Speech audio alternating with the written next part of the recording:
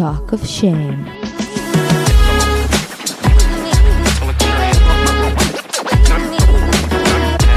היי, קוראים לי טל זולטי ואתם מאזינים ל-Talk of Shame. בואו נדבר ללא בושה על דייטים, מערכות יחסים, סקס, מגדר, או בקיצור, כל מה שבאמת מעניין. יהיה מצחיק ומעמיק, בואו נתחיל. היי, ציפורי שיר שלי, שבוע טוב אופיונים. וואי וואי וואי, איזה פרק מצחיק ומרגש בישלנו לכם היום, יש לגמרי למה לחכות. הבאתי לשם כך את האחת שלעולם לא מאכזבת, שלא בתוך הזוגיות. סתם, תבינו את הבדיחה בהמשך הפרק. אופיר, פאקינג סגרסקי. ונכנסנו לדבר בפרק על מה קורה בזוגיות שצד אחד פתאום נכנס למשבר פרטי. המשבר באמת עצוב, אבל גם מצחיק, כמו החיים. אני בטוחה שתהנו, וזה אחלה הכנה לפרק לייב שמתקרב אלינו בצעדי ענק. אני לא אשקר, אנחנו פה בטוק אוף שיים, אז אני אגיד, כמו שאומרים אצלנו, אין לחץ, רק יש לחץ. אני באמת בקוצר נשימה, כאילו הולך להיות הפרק הכי טוב שהיה בחיים, כן? שיהיה ברור. רק אני ממש ממש מתה שתבואו, וקצת חרדה שלא תעשו את זה. אז בבקשה תעשו את זה. הכרטיסים בתיאור הפרק ובלינק שבביו שלי. מי הולך להתארח בפרק? האנשים הכי מצחיקים ומדהימים שקיימים, ביניהם אופיר סגרסקי, קרמל נצר, דותן תבין, סתיו ארנון. אם אתם באים לערב ורוצים במקרה גם לקחת חלק בפינה בסוף, אתם מוזמנים לכתוב לי בפרטי באיזה פינה אתם רוצים להשתתף. אני מזכירה לכם, יש מעשה גבורה או מחלקה סגורה, כל ההזויים עליי. לא חסר, אתם יכולים להסתכל גם בהיילייטס שלי, יש את כל הפינות כתובות שם. אתם מוזמנים לכתוב לי על דייטים הזויים שהייתם בהם, התנהגות הזויה של הפרטנר שלכם, להציע שמות למשחק, מזיינת זורקת מתחתנת, מה שבא לכם, אני אשמח. וגם תכתבו לי אם בא לכם להשתתף באמת בפינה אקטיבית, או להישאר אנונימיים בצללים. כמובן שאני לא אפנה לאף אחד שלא רוצה, ואני מבטיחה לא להביך אף אחד. אז תבואו, באמת תבואו.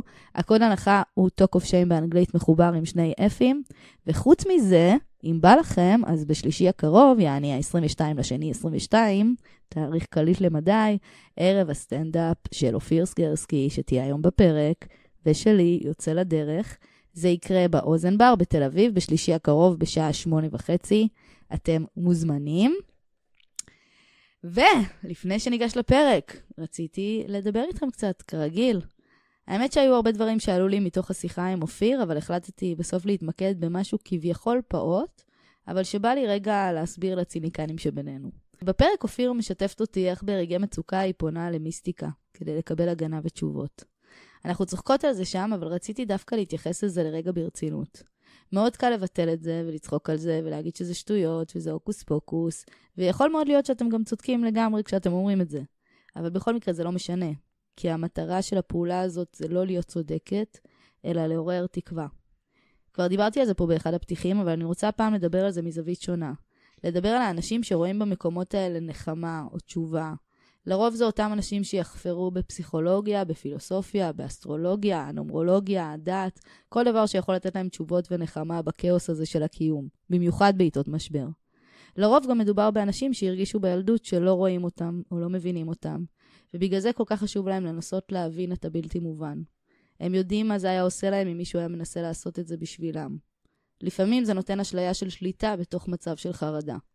אז זה נכון שאנחנו צוחקות ומקלילות, אבל בעצם אפשר גם להסתכל על זה ככה, ולהיות מאוד רגישים ואמפתיים למקום הזה, שמחפש תשובה ונחמה, שמחפש הבנה, שמחפש היגיון וצדק. בסוף זה מה שכולנו מחפשים, לא? טוב, יאללה, לפרק. רק לפני זה, אם אתם מכירים מישהו שאוהב את הפודקאסט הזה, אז בבקשה תשתפו את זה איתו, זה עוזר לי מאוד.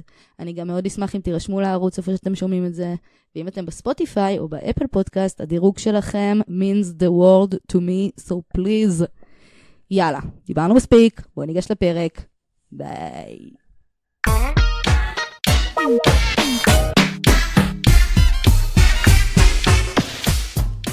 מי חזרה אלינו, מי חזרה היום, האורחת שאתם הכי אוהבים וגם אני אוהבת מאוד, אופיר סגרסקי. וואו, זאת אני.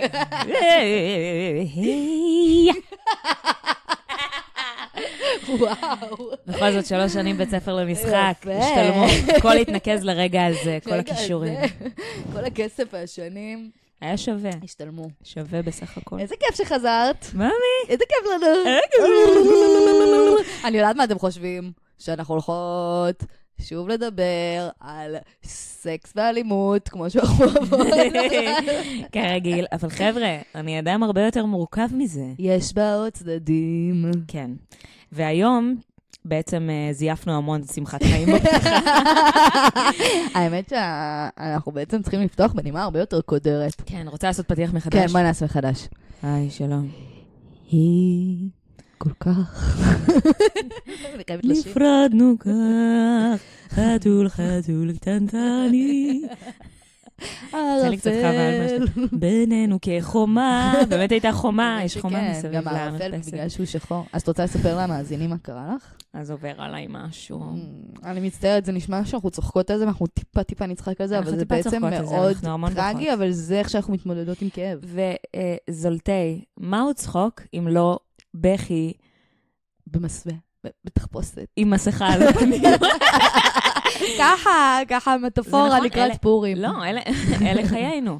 מה, סטנדאפיסטים יש בהם גם כאב עמוק. נכון, זה לקחת את הכאב ולהפוך אותו לבדיחה. נכון. לא סוגרת אפילו להגיד את זה ברצינות. כן, יש לי מלא כאב. אז מה, תספרי להם מה אז מה שעובר עליי זה שהחתול שלי, חתולי יחידי, האהוב שלי, שהגיע אליי ביום סגרירי והציל אותי מדיכאון, ואני מתכוונת שאני אומרת את זה, נעלם כבר שבועיים, זה הזמן להגיד, חבר'ה, אם יש לנו מאזינות מאזור בן יהודה, בוגרשוב, שלום עליכם. אם הייתם חתול שחור. חתול רגיל, סתמי ושחור בלי קולר. אולי זה יורי, ואולי זה עוד חתול שחור. ואולי זה עוד חתול שחור שאני עלולה להטריד ולחטוף. בוא נגיד שהיא חטפה כבר חתול או שניים. וזה כבר קרה. שהתבררו לא להיות יורי. ממש לא בכוונה. מה הסגיר את זה שזה לא יורי? עובדה שהוא רצה להימלט. לא, יורי גם רצה להימלט. אבל החתול הזה, איך אני אסביר? כמו שיש נטע אלחמיסטר והאחיות שלה, שאת אומרת, בגדול זה אותו דבר, אבל זה לא בדיוק אותו דבר. את מבינה מה אני אומרת? גם כן יש לו איזה סימן הכיר, יש לו את הכמה שערות לבנות האלה שם. יש לו, נכון, כמה שערות לבנות על החזה, ממש סימן מיוחד שיש לכל החתולים השחורים. הוא חרדתי, תוקפני. בקיצור, הוא חתול. סוכריה, חתול, באמת, הוא גיית מזל. ממש חתול רגיל. ממש חתול רגיל. יש לו אוזניים די גדולות. האמת שהוא חמוד לה, אני אהבתי את יורי. ג'ורמון. אהבתי את יורי. חיים שלי. יאמר לזכותי שאני גם אוהבת את כל החתולים, אני די קטלנדי, אבל הוא היה באמת חמוד. אז אני מרגישה קצת פחות מיוחדת. לא, אבל הוא היה חמוד. הוא היה מאוד מיוחד, הוא היה יחיד ומיוחד, והוא נעלם לפני שבועיים. היה לו אופי. הוא נעלם לפני שבועיים, ואני אולי קצת טיפה נותרת עד עכשיו לבן זוגי, הוא עכשיו יודע את זה. כי יורי מאוד אהב, לא, אני מדברת עליו בלשון עבר, הוא מאוד אוהב לצאת למרפסת שלנו, והוא אוהב גם לחזור הביתה, ובגלל זה תמיד אני משאירה את החלון דלת של המרפסת קצת פתוח, והפעם החלון היה סגור כל הלילה, כי מישהו סגר אותו עד הסוף. בלי האשמות. בלי האשמות. היה לילה סגרירי, והוא לא חזר. עכשיו, זה קרה לי כמה פעמים שהוא היה אידיוט והתחבא מתחת לאיזה מזגן, לא יודעת, באיזה בהלת אנה פרנק מוזרה כזאת. וחזר אחרי חצי יום גג, וזאת סיטואציה חדשה, ואני שבורת לב, ממש כמו שנשבר לי הלב מהרבה גברים אחרים. לא, זה יותר גרוע, זה משהו בין שכול לשברון לב. זה מלחיץ, זה כמו חטוף, כאילו. ממש. לא יודעת מה עלה בגורלו. חתול החטוף. הוא חתול. ושבו חתולים על ביתם. ממש. ויש לנו כל כך הרבה לדבר על זה. אבל את עשית כל מיני פעולות בשביל להחזיר אותה. משלחות חיפוש ראיתי. היה לזה שם, לא? משלחת יורי, מה קורה? נכון, פתחתי משלחת סיורי. סיור בעקבות היורי. אני יודעת שבין היתר את עושה סיורי גרפיטי, אז את יכולה גם לשלב אם את רוצה. אני אחפש אותו בסיורים. אולי כחלק מהפעילות, אנשים יעשו מדי פעם, יורי הקטן, יורי שלי, סתם כזה פעילות. אז המשלחת הזאת, היא לא בדיוק יצאה לפועל, אבל כן הרבה חברים עזרו לי לחפש. בשורה התחתונה, זה לא באמת משנה, כי הוא מגיב רק לקול שלי, כי הוא בעצם אני חלק מאישיותי והחצי השני שלי. אבל כן פנית סליחה. כן, טל, פניתי למתקשרת חתולים. פניתי לאישה שמתקשרת עם חתולים. זה היה ככה. עכשיו, איך הגעת אליה? בואי נקדים ונאמר שאני, מי שקצת מכירה יודעת שמה עליי, אני בעיתות משבר פונה... גם אני, לא, אני חובבת גדולה אני פונה לשמיים. אני פונה בכלל... בעולם החתולים מעניין אותי איך זה... איך זה עובד שזה גם באמת אולי החיה הכי פחות מתקשרת בטבע. אחרי דג אולי, באמת חתול זה החיה הכי לא תקשורתית שאני מכירה, ואולי זאת הבעיה שאני תופסת אותה ככה. אבל אני אקדים ואומר שבעיתות משבר אני נוטה לפנות לשערי שמיים, כשאני לא בן אדם מאוד מאמין ביום-יום, כן? זה מראה את האמונה האמיתית אבל. רגע, זה כמו אסירים, אסירים בכלא. או חברות קאט, למשל. או כן. אז כמו שפניתי למנחם שבתאי, הצדיק מרמת גן, שישנה לי את השם לאופיר, אז פניתי למתקשרת חתולים, שזה דבר. איך הגעת אליה? גוגל כאילו? פנו אליי כל מיני בחורות בקשר למתקשרות, וזה קודם כל עצבן אותי. זה כבר הביא לי עצבים, כי דמיינתי איך איזו יפעת שלכת, נההרג'ה, אומרת לי כזה, הכהן.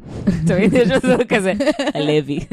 אומרת לי כזה, הוא הבין שהנשמה שלו צריכה להתפתח למקום חדש, וכאילו שתי סתירות לפנים, מדריכת טנטרה מטומטמת שגמור. אז איך נשברת בסוף? ואיך נשברתי? פשוט נשברתי, ממש נשברתי נפשית. אמרת, לא היה עוד אופציות. וניסיתי הכל. תליתי שלטים, וחיפשתי אחריו, והתחלתי, הבנתי שאני כבר נראית משוגעת, כי השומר בשגרירות אמר לי, גברת, מה את עושה? אנחנו שמים לב אלייך.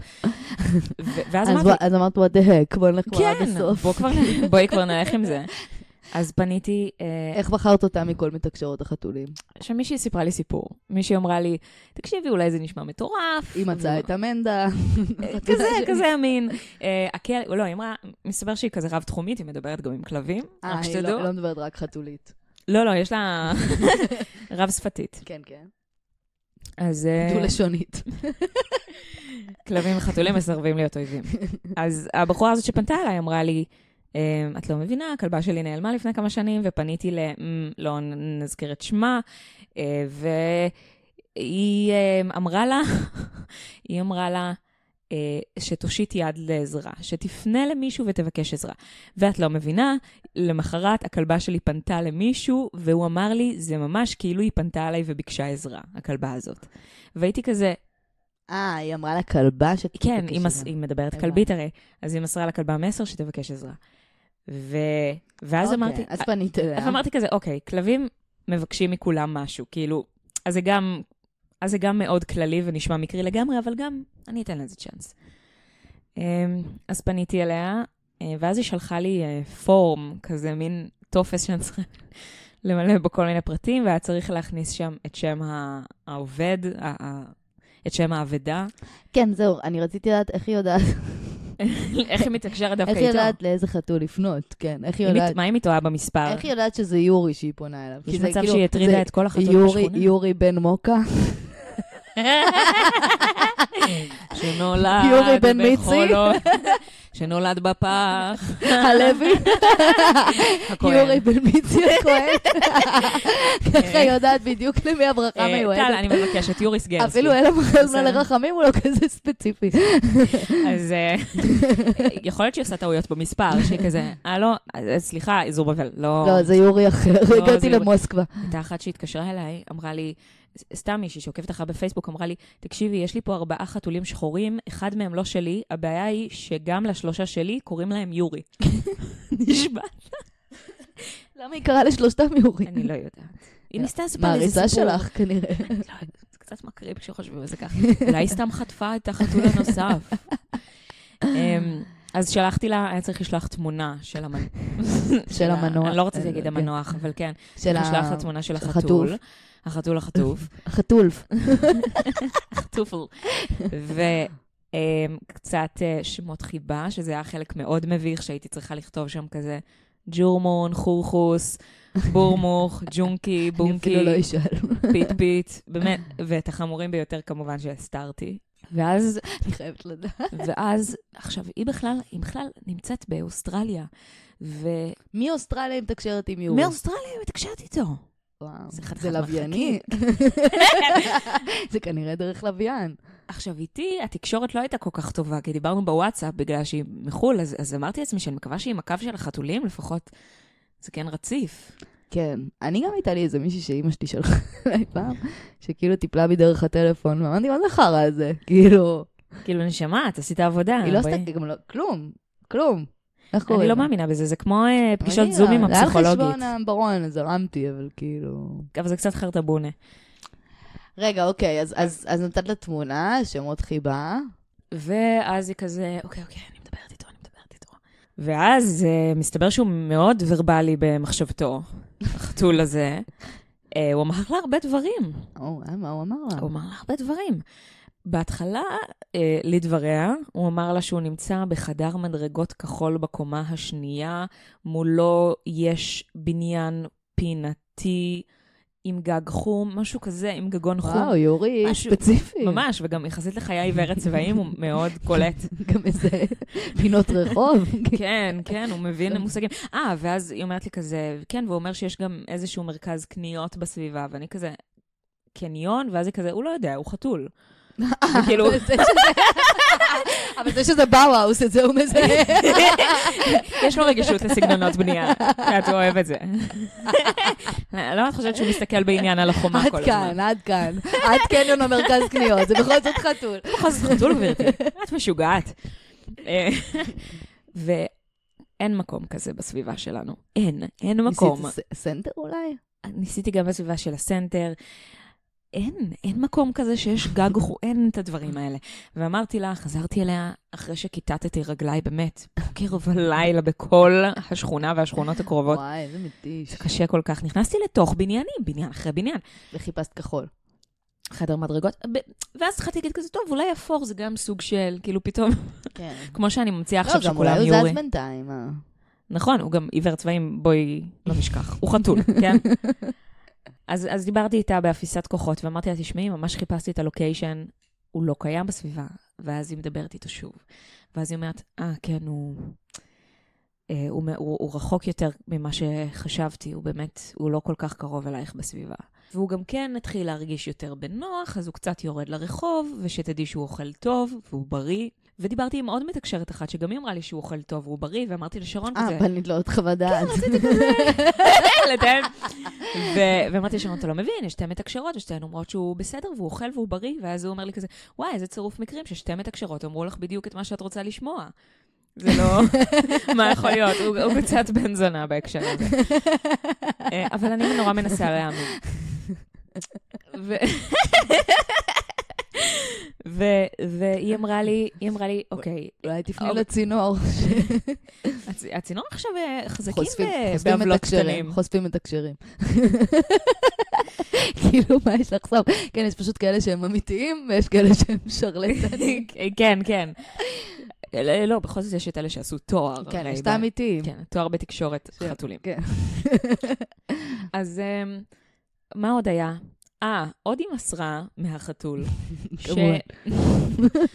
שהוא רואה שבזמן האחרון אני לא כל כך עני, ביג סופרייז, שאני לא עושה כבר את הדברים שאני אוהבת. עכשיו נהיה גם בייבי יודה. מי היה מאמין שיש אינטליגנציה רגשית גבוהה כל כך ליצור הזה שנושך לי את הקרסול בכל רגע נתון? נתן לך גם 10 ככה לחיים. כן, מישהו הולך איתי תמיד. מישהו תמיד איתי. יורי תמיד נראה לי עמוק. מי ידע שהוא מנטור לחיים? כן, החתול הזה שלא יודע להבדיל בין עצמו למראה. כמה מסרים? אוקיי, עוד מסר מן החתול. אז הוא חשוב לו שאני אמשיך ואני אעשה את הדברים שאני אוהבת, כגון להתאפר. עכשיו, מי שעוקב אחריי בפייסבוק יודע שאני אוהבת להתאפר, אז הייתי כזה, וואו, איך היא יודעת עליי?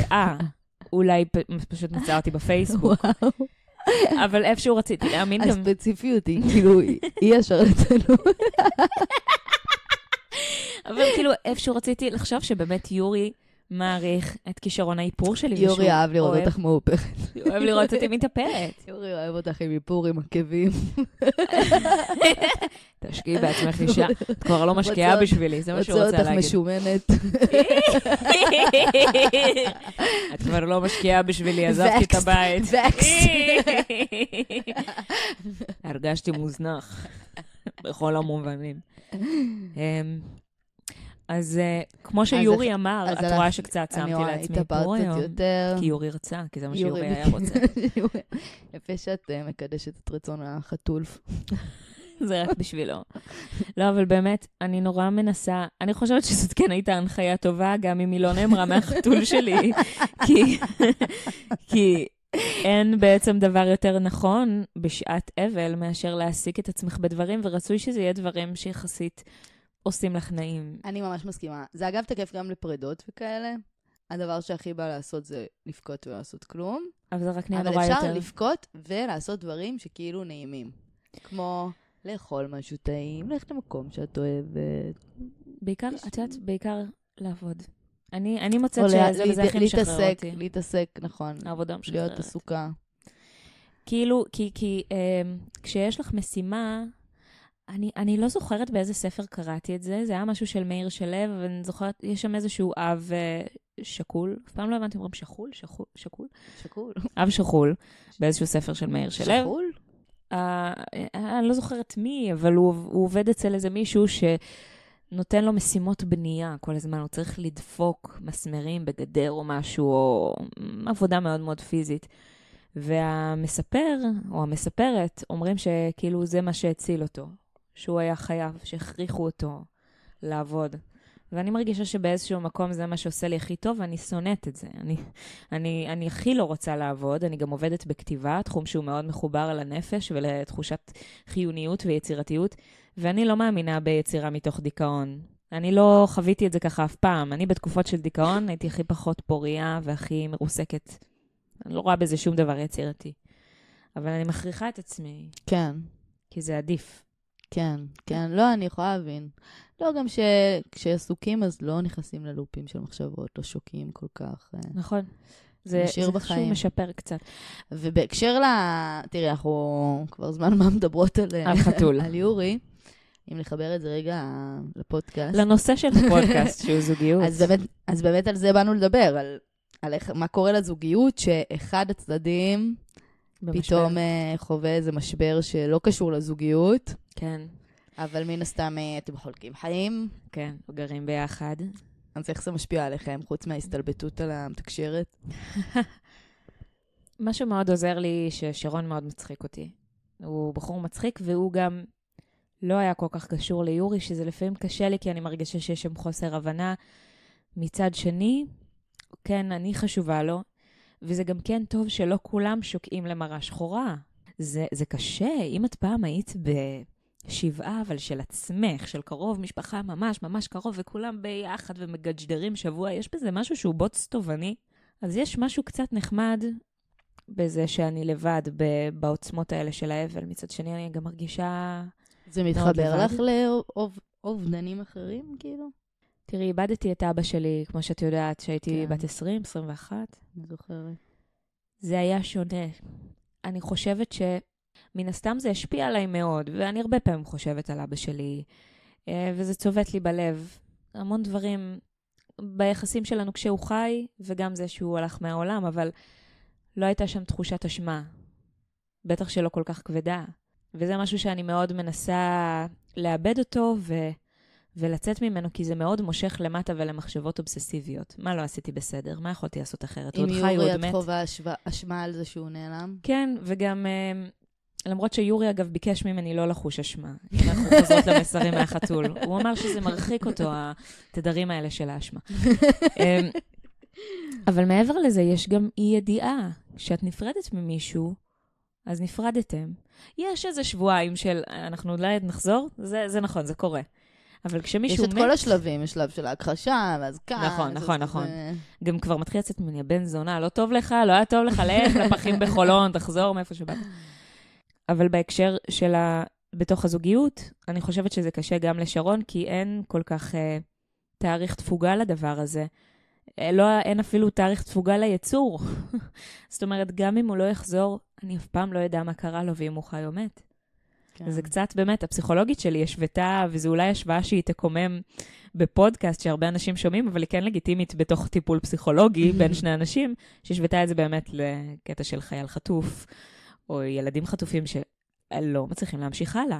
זה פשוט העניין, אני חושבת שההשוואה הזאת זה לא כי זה אותו דבר ברור שלא, אבל זה בגלל שאת לא יודעת אם הוא בסדר או לא בסדר. הוא צריך אותך עכשיו או לא צריך אותך עכשיו. זה מטמטם, זה לופים של מחשבות. מה הוא מרגיש עכשיו? שלפחות שהוא מת, אז את יודעת הוא מת. כאילו, יש איזו ידיעה ברורה.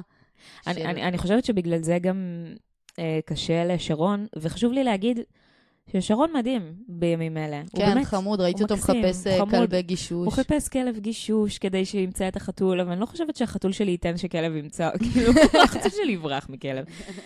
וזה גם בטח עולה כזה, וזה בטח משהו שרק ניקול ריידמן יכולה להרשות לעצמה, להביא כלב גישוש לחתול. הוא כן, הוא עושה המון, והוא מבשל, והוא גם גבר מבשל. אתם יודעים, בכלל, החלוקת תפקידים אצלנו בבית היא לא טיפיקלית במובן של גבר אישה בישראל. עצוב לי קצת לומר את זה, אבל ממה שאני שומעת סביבי, גם בתל אביב, הכל נאורה, הוא עושה המון מטלות בית, כי גם הילדים הם שלו, והוא יודע שהרבה מהמטלות שנדרשות בעקבותיהם. והוא הבשלן. אני אכנס למטבח, זה לא ייגמר טוב, אף אחד לא רוצה את זה. אבל עכשיו זה מתעצם מאוד, אני רואה איך כל המשימות נופלות עליו, ואני מתחילה לאט לאט, אני מזיזה את עצמי לעשות כביסה, לעשות קצת, אבל אני רואה שקשה לו, ושהוא לא מצליח להסתיר גם טינה מסוימת של, אני מבין, ממש ממש קשה לך, אבל מתי תרגישי בסדר? כן, תראי, השאלה אם זה לא בלתי נמנע, מבינה מה אני אומרת? כאילו, הכל שאלה של כמה זמן, זה כאילו, מן הסתם, מצופה מהבן זוג, בת זוג, להאכיל אותנו. כן.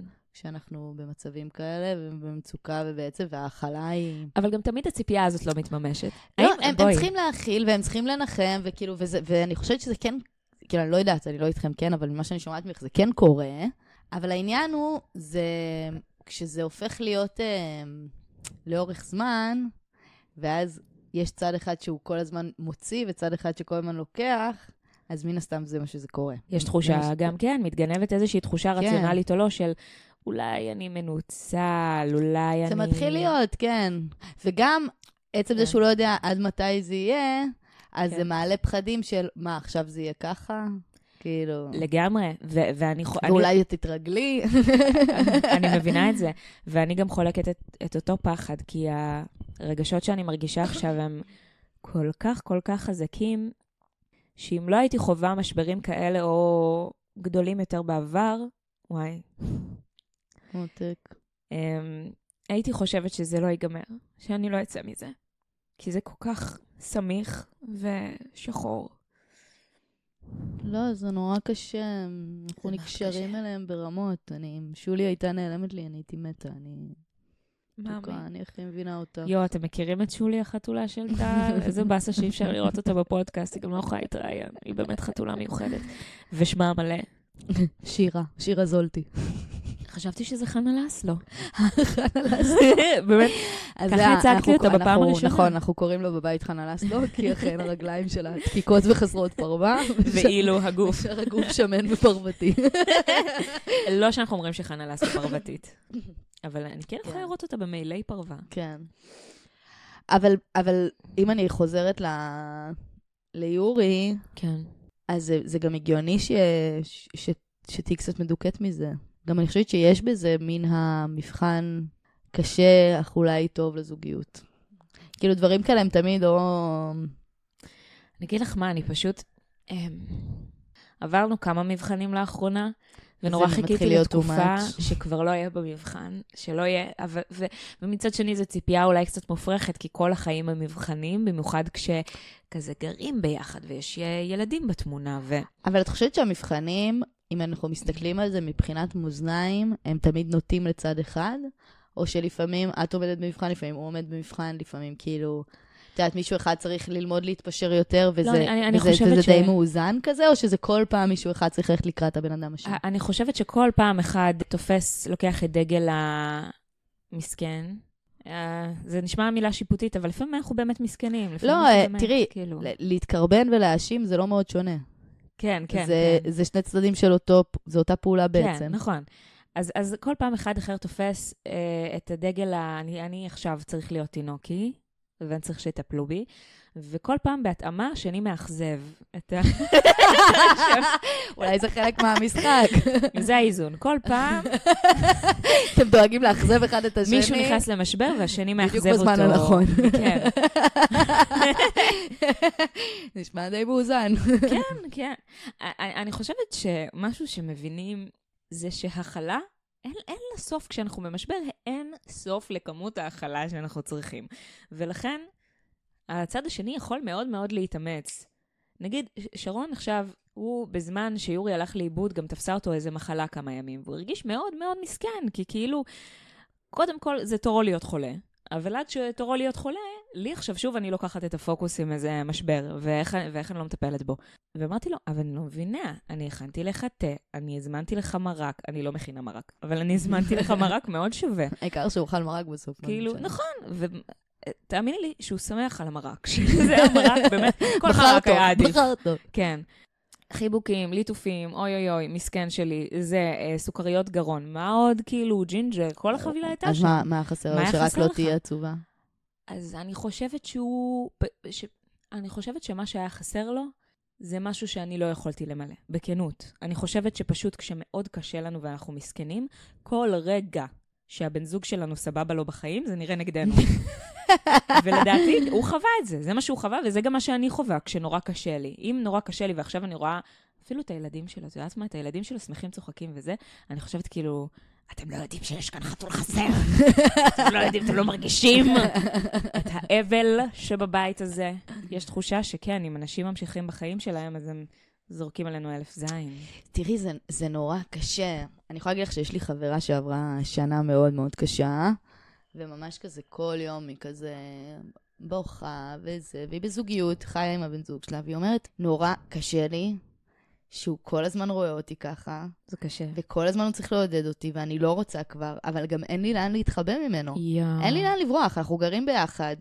אז אני אלך לחדר, אז אני אלך לסלון, לא משנה, אבל אנחנו באותו בית, האנרגיה הזאת, כאילו אין רגע אחד. וואי. אם הייתי גרה לבד, אז הייתי לוקחת עכשיו שבוע, לא יוצאת מהבית, שמה לי נטפליקס, אוכלת גלידה, בוכה, כאילו, מרשה לעצמי לשקוע לזה. היא שאלה אותך, איך הוא מרגיש עם זה? אבל לידו, אני במעין מלחמה כפולה, של גם...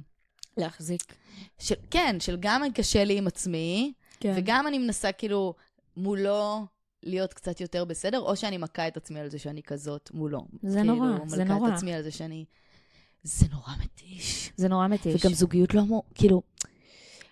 זה פשוט, אני חושבת שזה התפקיד של הבן זוג התומך. אני אגיד את זה, הבן זוג החזק, לדעת מה הגבולות נתינה שלו, ולדאוג לא לעבור אותם. כי ברגע שאנחנו עוברים את גבולות הנתינה שלנו, כלומר, נוטשים את עצמנו בשביל לעזור לבן אדם שאיתנו, כאילו בשביל להגיע אליו, או בשביל הזוגיות הזאת. כן. אבל זה במחיר של לנטוש את עצמנו, תמיד יהיה מרמור. נכון, נכון. ותמיד זה ייגמר בסוף בריג. זה נורא. ואנחנו נזכור לו את זה, שבשבילו אנחנו עזבנו את עצמנו, ובגללו אנחנו לא הקשבנו, אבל בעצם על מי אנחנו כועסים. ואז כולם סובלים מזה. אבל גם על מי אנחנו כועסים. אנחנו כועסים באמת על עצמנו. תשמעי, זה מאוד מאוד מתחבר. שלא היינו נאמנים לעצמנו. אז בגלל זה אני אומרת, אני הייתי מבקשת, נגיד, מהבן זוג שלי, אם אני במצב כזה, זה... אני כרגע במצב, כן. יש מצב שאני אהיה לא הכי נעימה, לא הכי תקשורתית, לא הכי מתפקדת. כן. אני רוצה שתשמור על עצמך, ותיתן רק כמה שאתה יכול, ולא מעבר.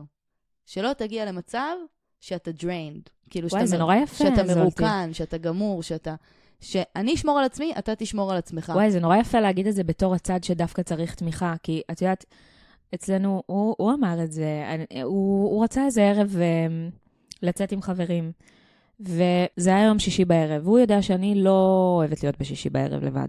אני יכולה להיות לבד בהרבה לילות בשבוע, זה כאילו מטופש, כי אני גם ככה, אין משמעות גדולה ליום שישי בחיים שלי, אבל זה יותר קשה. זה הרגעים הדתיים שלך, כמו המתקשרת. כן, כן, כן, שם פתאום. עמוק בפנים שוכנת אישה דוסית שרק מחכה. אמא של שבת. סתם לא, אני אוהבת את...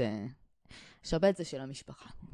שבת, כן, כן. חבר'ה, דברו איתי. ואמרתי לו, אני לא מוזמנת. כאילו, באמת הפכתי לאישה תלותית נורא, ועצובה נורא.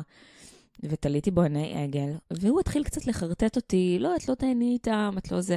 וכאילו לאט לאט הבנתי ונעלבתי שהוא לא רוצה שאני אבוא, כאילו... את באמת רצית לבוא?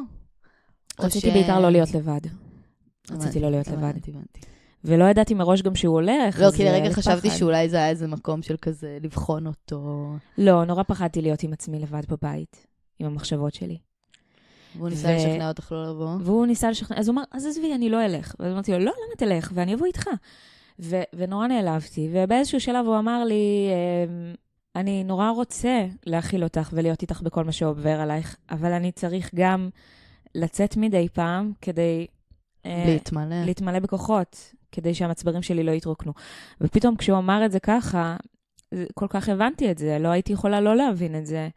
ואמרתי לו, כאילו, אז באמת, לך, תהנה, כאילו, אני מבינה. באמת בסדר.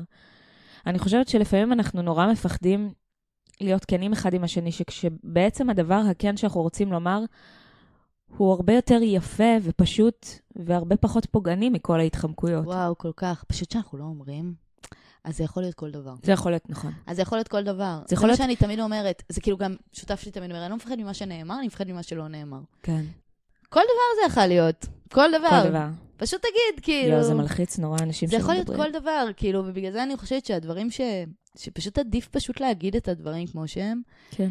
וגם את, אני חושבת שזה מאוד מסוכן לתלות בבן זוג שלנו את הנחמה שלנו, ואת התחושה הטובה שלנו, ואת זה שכאילו הוא יהיה זה שעכשיו יחזיק את הכאב בשבילי.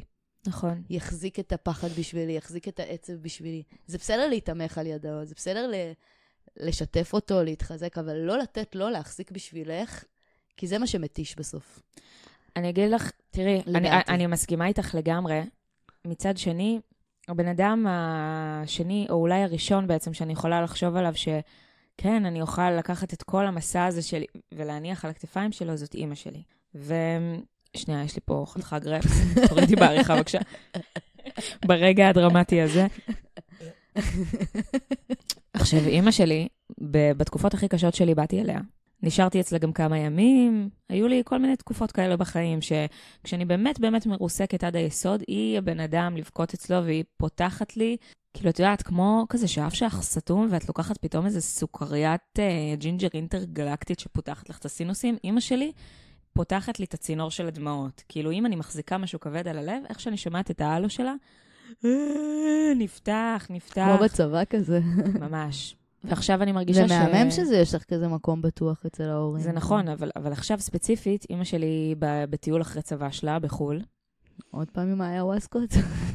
זאתי לא נחה. אני צריכה להיות חברה של אמא שלך, מה זה? נראה לי כיפית הרצח. נראה לי, מה זה תסתדרו? היא עכשיו שוב נסעה לאיזה דרום תחת של הכוס שלי. אני רוצה לנסוע איתה. איפה היא? קוסטה ריקה נראה לי.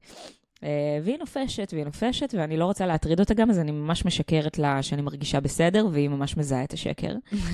ואני גם לא יכולה, גם אם היא הייתה בארץ, אני לא יכולה לבוא אליה, כי אני מרגישה שאני כל הזמן צריכה להיות פה על המשמר, למקרה שאהוב ליבי, הפרוותי הקטן, יחזור הביתה. אני לא יכולה לעזוב אותו עוד יותר ממה שכבר. אז כן, אז יש איזושהי תחושה של בדידות, ובית מאוד מאוד גדול וריק. כאילו, את אומרת שיש איזה, נהיה לך איזה פחד לצאת מהבית, במחשבה שאולי הוא יחזור? כן. את לא יודעת מה נהיה ממני, זולתי, לא, אני יכולה להבין את זה. ובלילות. אני יכולה להבין את זה. זה פשוט כאילו, חייב להיות לזה דדליין בעיניי. שרון הציב לי סוג של דדליין. הוא אמר לי, הוא שאל אותי, עד מתי את מתכוונת עוד לקוות? זה נורא קשה להגיד. ואני לא ידעתי לענות על זה. את לא חושבת שזה גם זמן ריאלי, כן? תגידי את הזמן שלך, אבל כן הייתי עושה דדליין גם אם זה 2 את יודעת, אני מגזימה עכשיו. בשביל עצמי, בשביל לשחרר את עצמי. אז שרון אמר לי, בואי ניתן לזה עוד שבוע, שעוד שבוע, אם הוא לא חוזר, את מפסיקה לחפש. את מתייחסת לזה כאילו זהו, כאילו הוא הלך, ואולי במקרה הכי טוב, זה רק יכול להפתיע לטובה, שהוא יום אחד פתאום יחזור. אז אני יכולה להבטיח, אבל בסוף, תקווה, אמונה, זה דבר כל כך אישי. כן, נכון. אנחנו לא יכולים, את יודעת, כמו שאת מדברת עם חברה, והיא אומרת לך, לא, אנחנו לא נחזור, אני בכלל לא רוצה, אני לא מקווה, ואת רואה עליה שהיא מתה שם, את יודעת שהיא תקועה על האקס הזה, כן, מה זה ברור. תקועה עליו חזק? אז אני תקועה על האקס שלי. אני רק רוצה לתת לך ולידיישן פה ולהגיד שאת לא אמורה להיות כלום, ואת לא אמורה לעשות כלום, ואין פה תשובות נכונות. כאילו כן, כאילו- עם זאת, בחיינו הבוגרים, יש הרבה דברים שאנחנו צריכים, ושהמציאות לא, טובעת אני מאיתנו. מדברת במקרה הזה, אני מדברת פה במקרה של יורי. אין דרך נכונה להתמודד עם זה, אין כן. זמן נכון שבו מותר לך להתאבל עליו ואחרי זה אסור יותר, אין פה תשובות נכונות. למרות שזולתי בואי. כאילו אני באמת מעריכה את זה. אבל אם הייתה לה חברה, שהיא עכשיו בדיכאון שנה, כי החתול שלה עזב אותה, לא היית מנדפת אותה מהחיים שלך כבר? לא, לא. לא. כי מה זה אשמתה? שהיא מרגישה ככה. אני חושבת שיש לי כאילו, פחד אני לא מזה. חושבת שאף אחד רוצה להיות בדיכאון שנה על חתול. אף אחד לא ואם זה רוצה. קרה, אז איזה באסה לו. אני לא חושבת שזה בחירה. אני לא חושבת שהיא בחרה להיות שנה בדיכאון על החתול, כי היא עכשיו במחזה הדוב, והיא רוצה לראות שהיא אלמנה מושלמת. כאילו... אני מאוד מאוד מעריכה את זה. את כן צריכה לדעת שאת, לדעתי, יוצאת דופן בזה. לא כולם יכולים להחזיק זה גם הכל שאלה כזה של דבר. כמה זה בא על חשבוני, הדבר הזה. את יודעת, נכון. וזו שאלה פרית. אני חברה שלך עכשיו, ואני תומכת בך, ואני מחזקת אותך וזה. אבל מה דרוש ממני? כן. כשאת מתאבלת על החתול שלך, וכמה דרוש ממני לאורך כמה זמן. אני חושבת ואז שמה בשלב מסוים, כדי שלא ייווצר שוב המקום הזה של המרמור, אז חייב להיות איזה שהם, לי צריך להיות הגבולות שלי, לי צריך להיות הגבולות שלי, וגם אצלך, את צריכה לדעת מתי, כאילו, את יודעת, מה את משאירה אצלך, ומה את נותנת לאחרים, כאילו, לשאת. כן. אני חושבת שאצל אנשים שסובלים מדיכאון, ואני מדברת על דיכאונות ממושכים של כמה חודשים טובים עד שנים, אז אצל כולם יש איזושהי חוויה של נטישה מסביב. וגם אני חוויתי סוג של דבר כזה. כשהייתי בת 23-4, הייתי בדיכאון מאוד מאוד ארוך, שנמשך כזה איזה שנה וחצי, שנתיים, עם עליות ומורדות כמובן, אבל בעיקר מורדות. ולא כולם נשארו לצידי בדבר הזה. הייתה עוד איזה פאזה בגיל 20 גם. ובכל פעם כזאת ראיתי איך אנשים נושרים, וזה בסדר, אני לא שיפוטית כלפי אנשים, כי אני חושבת שאנשים מדוכאים, הם באופן בילט אין מאוד תובעניים כלפי הסביבה שלהם. גם אם הם לא מבקשים כלום, הם שואבי אנרגיות. ובגלל זה אני גם, מאוד חשוב לי כזה, לא להצהיר על עצמי כמדוכאת, או בדיכאון, ולא להיות בזה כל הזמן, כי יש איזשהו פחד. הדבר שהכי חשוב לי בחברים שלי, הכי חשוב לי, שהם יהיו אותנטיים לידי. כן. ושהם יתנהגו כמו שהם מרגישים באמת, ושהם יגידו מה שהם חושבים באמת, ושהם ירגישו בנוח לידי להיות בדיוק כמו שהם באותו הרגע. וואלה, זה דבר חשוב. ולא יצטרכו לעשות לי הצגות. כן. או ללבוש לידי מסכות, או להתנהג בצורה שלא בא להם להתנהג בה, כדי שאני ארגיש יותר בנוח. לא. שזה גם מה שגרם לי לחשוב מאוד בעצם. מה שכן, אם את בן אדם דיכאוני, אולי לא מתאים לך חברים פרטיונרים, ואולי את צריכה חברים שהם יותר, את יודעת, לואו טמפו כמוך. לדעת להקיף את עצמך בתקופה הזאת באנשים שאת יכולה לדמיין שיהיה לך נעים לשבת איתם. כן, זה יתאים. כן, שחברתם תנעם לך. גם יש כל כך הרבה אנשים מדוכאים בחוץ, אתם יכולים לחלוק חוויות, דבר. כן. תמיד מנחם, כאילו... כל המדוכאים שמאזינים לפודקאסט, זה... וגם אני חושבת שזה מסננת טובה מאוד לחברים. נכון. כאילו, מי שיכול להיות איתך רק בהייז שלך, אז כאילו... זה קשר די דל, אז זה לא באמת חבר. כן. זה מכר, זה מישהו ליהנות איתו, וזה אחלה, ולא צריך לצפות מהם גם לכלום. נכון. לצפות מהם בדיוק למה שהם. good time, זהו.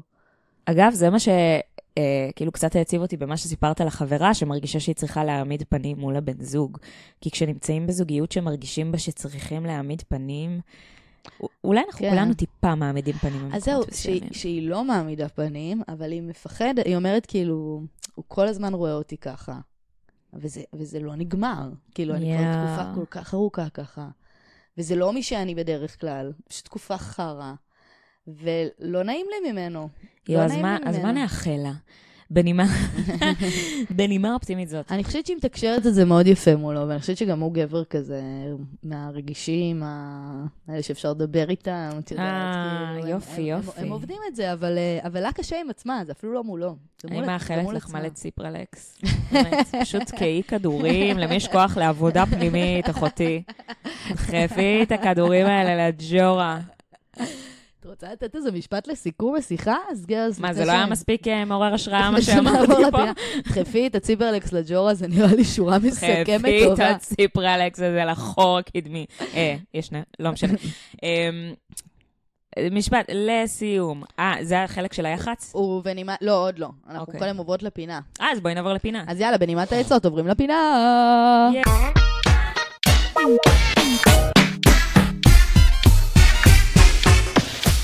עברנו לפינה. איזו פינה? אנחנו בפינת הקונפשנס. היום אני אקריא לנו וידועים מהקיר של אוניברסיטת תל אביב, של הסטודנטים, ואני ואת ננסה לייעץ להם. אוקיי? הם בטוח גם מקשיבים קשב רב, רק מחכים למוצאתנו. בבקשה. אוקיי. בקיצור, יש לי קראש על הבוס שלי. בהרחבה. עובדת בהייטקס, מקום קטן ותחרותי, ולפני כמה חודשים הגיע ראש צוות חדש, רעיל וכוחני. מהרגע הראשון שדיברנו מריג' מטריאל. מהרגע הראשון שדיברנו הייתה כימיה מובהקת, ומאז זה רק הולך ומתגבר. ברמה הערכית אני סולדת ממנו.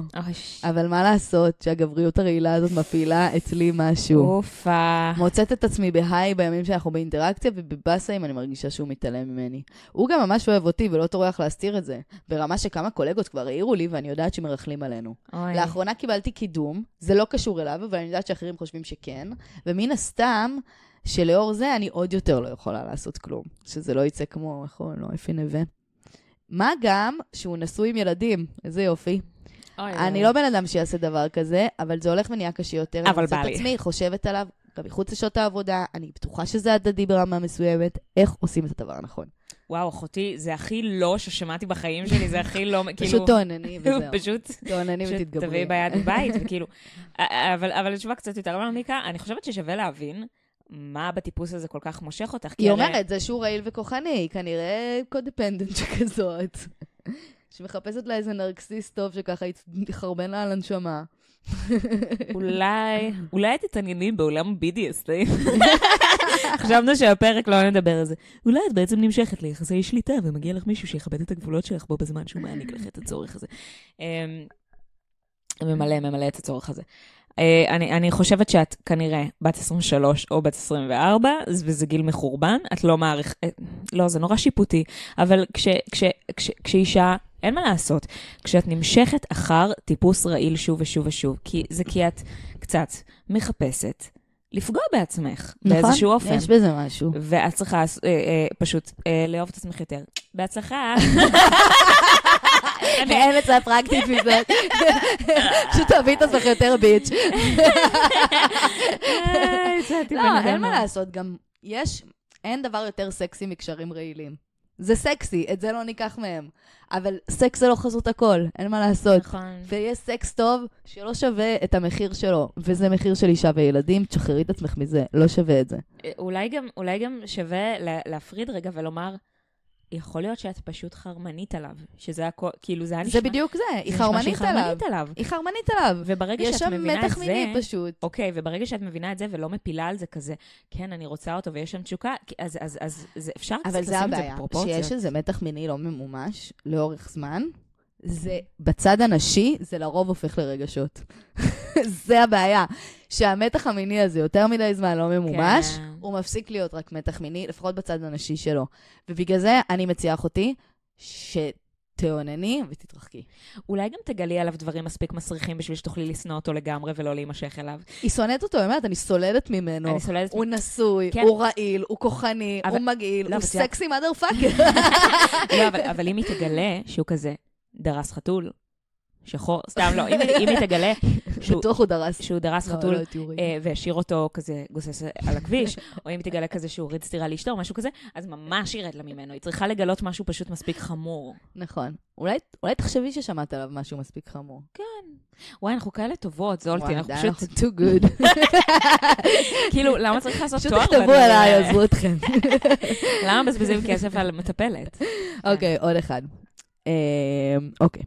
חבר שלי כל הזמן מספר לי שיש חברה שאנחנו מכירים, שמה זה עושה לו את זה, איך שמתלבשת, איך שנראית, איך שהולכת, ורוצה שאני אתלבש כמוה. איך אני אמורה להרגיש עם זה? לא בקטע קנאי, אבל סיריוסלי, אנחנו יחד שנים, ושמחה שמרגיש בנוח לספר לי והכל, אבל זה גורם לי לאי נוחות שככה חושב עליה הרבה, על הלבוש, נראות וזה. עצות לתגובה, התמודדות עם התחושה שהוא ככה נדלק על דברים שמזכירים לו את הלבוש שלה. יואו, זה ממש עצוב לי. יואו, ממש קשה לי לשמוע את זה. זה בן זונה. זה נורא, אני חושבת שיש פה מניפולציה רגשית די נוראית ודוחה, ותראו, אני מאוד מאמינה בכנות במערכת יחסים, אבל זה לא אומר שצריך להוציא כל רפש שעובר בראש. לא, זה גם ממש כאילו, מה זה אמור לגרום לך להרגיש? חוסר ביטחון, זה מה שזה אמור לגרום לך להרגיש, כאילו, אני לא רוצה אותך, אני רוצה שתראי כמוה, כדי שאני אוכל לדמיין את זה. זה ממש נורא. לא. מצד שני אני אומרת, אוקיי, אני רוצה שנייה לתת עוד צד של זה. כן. אם נגיד הוא היה ממש מת על אנג'לינה ג'ולי, אוקיי? אוקיי. והיה רוצה שהיא תלבש סמלה שאנג'לינה ג'ולי לובשת בסרט, זה היה בסדר? אני חושב שאתה אומרת את זה ככה, אני אומרת, למה בעצם לציין פה את אנג'לינה ג'ולי? למה לא לומר לה? נגיד זאת סמלה אדומה עם מחשוף, סתם, אני זורקת. אז למה לא להגיד לה, את יודעת, בא לי, אם זה מתאים לך, לראות אותך פעם בסמלה אדומה כזאת עם מחשוף. למה צריך לציין פה את אנג'לינה? ולמה צריך לציין את הבחורה היא בשביל לומר לה מה הפנטזיה שלו? נכון, חבר שלך אידיוט. הוא ממש אידיוט. אתה פשוט יכול להגיד מה אתה רוצה בלי להשוות לחברה ולגרום לה לאכול סרטים עכשיו שאתה דלוק על חברה שלה. גם כאילו, זה כל כך מגעיל אותי. ואז זה מריח כבר ממשהו רעיל. מאוד, מבינה? עכשיו זה רד פלג. את יודעת, גם אנחנו עוברות ביום יום כל כך הרבה השוואות מגעילות כאלה. כל אנחנו צריכות להבליג, כוס אמה. כל הזמן מה זה ההערות הלא מתאימות האלה? כל הזמן משווים אותנו אחת לשנייה כדי להוריד לנו את הביטחון, אפילו בסטנדאפ כזה. סוף סוף סטנדאפיסטית מצחיקה, יא בן של זונה. לשסות אותנו, זו בזו. לא ילך לכם. You go, sister. יופי. וואי, איך אנחנו שונאות החבר שלך, אנחנו שונאות אותו. אם את שומעת, אנחנו שונאות את החבר שלך. הוא יותר גרוע מהבחור עם הסיפור הקודם שדרס את יורי. איזה אנשים מגעילים. אוקיי. אוקיי. זה מצחיק פשוט. כל פעם שאימא שלי מרגישה רע על משהו שהיא עשתה, אמרה לי, היא קונה לי פיג'מה. חוץ מזה שזה לא קשר כזה בריא, אני גרה במעונות ואין לי מקום לכל הפיג'מות האלה. מה? זה לא מנושא זוגיות, כן? אוקיי. לא, זה יחסים. הייתי חייבת להקריא את זה, זה הצחיק אותי, אנחנו נקריא אחד אחר. זה חבל, כי זה הכי מעניין שקראנו עד עכשיו. אני ממש רוצה להבין את האימא הזאת, ומה מסתתר שם עם הפטיש לפיג'מות. וואו. אוקיי. היי, אני כאן כדי להגיד את כל מה שסטודנטית רווקה בפקולטה שלי חושבת. הגעתי לאוניברסיטה כדי להכיר את בעלי לעתיד. כבר בשנה א' הבנתי שכל מי שלומד איתי ונראה טוב, מתעניין בכל מי שלומד איתי ונראה טוב. וזהו, סמסטר אחרון ועוד שנייה, ולא מצאתי את בעלי, אבל היי, לפחות מצאתי מלא חברים טובים. אוקיי. מה את חושבת על הדבר הזה של ללכת למקום על מנת לחפש בעל? שזה לא קורה. לא, שזה לא... אז מסתבר שזה דבר שקורה. לא, מחפשים, כן מחפשים. אני מתכוונת שאם את באה לאיזשהו מקום על מנת לחפש בעל וזאת המטרה שלך, זה כנראה לא יקרה. כנראה את לא תמצאי בעל. זה כנראה לא יקרה. או שתמצאי את הבעל הלא נכון. לא נעים לי להגיד את זה, אבל זה כי את תחפשי את הדברים, את כאילו... כי שאת באה ממוקדת מטרה עם איזה צ'קליסט כזה, מצד שני, את יודעת, אני מרגישה שזה גם בלתי נמנע במצבי חיים מסוימים, בסיטואציות מסוימות, בגילאים מסוימים. זאת אומרת, אין מה להגיד שאני נכנס לסמינר הקיבוצים, כן, היה לי מאוד חזק בראש, שמישהו מפה, מכל הגייז שמקיפים אותי, הולך להיות. לא, כולם מקווים להכיר בלימודים, ככה במדשאות של הסמינר, איזה... על המדשאה, בפיקניק. סטודנט לחינוך, כך. כן. אולי בקריוקי, שעושים שם איזה אחת לחודש. ולא היה לי שום דבר מהסמינר, ממש, כאילו, אולי דברים שאני לא כל כך רוצה להיזכר בהם. וטוב שכך. כן. אני זוכרת כמה מזמוזים שלך מהסמינר. שאלה הבאה. אוקיי. את לא זוכרת כמה, את זוכרת אחד מאוד מסוים, ואנחנו נדבר עליו פה. בבקשה. אוקיי. ג'יזוס. יש לי חברה שכל כמה שנים נכנסת למערכות יחסים אובססיביות ומתעללות. היא כבר כמה שנים לא עושה הרבה, מכיוון שכל מרצה וזמנה מושקע בבנות הזוג שלה. בשנה האחרונה נשבר לי מלתמוך בה בכל הסערות האלה. יש לי תסכול משיחות שתמיד ממוקדות במשברים שלה, לא באשמתה, וגם מהילדותיות שלה. שבגללה היא לא יכולה להגיב לחיים שלי ממקום אמיתי. לא יודעת אם אני חברה גרועה או שזה לגיטימי, בוא ניתן לאינטרנט לשפוט. אוקיי, אני רוצה להגיד משהו. כן. אני יכולה להבין שיש משהו מאוד מאוד מאוד מתסכל בלהיות חברה טובה של מישהי שנמצאת במערכת יחסים לא טובה, ושאת רואה את זה, ושאת שומעת את אותם דברים, וכל פעם את נותנת עצות, ואת בטוחה שהנה היא קלטה, ואז זה חוזר שוב ושוב ושוב, ואני חושבת שהרבה אנשים היו בשתי הצדדים של הסיפור הזה. אני יכולה להגיד על עצמי שהייתי בשתי הצדדים של הסיפור הזה, וזה נורא מתסכל. כאילו, עשיתי על זה פרק אגב, אם אתם רוצים, באתי לעזרת חבר, פרק שלם רק על הנושא הזה. אני יכולה להבין שמתסכל. מצד שני, זה קצת מתקשר למה שאמרתי גם בפרק הזה. נכון. של הגבולות. כן.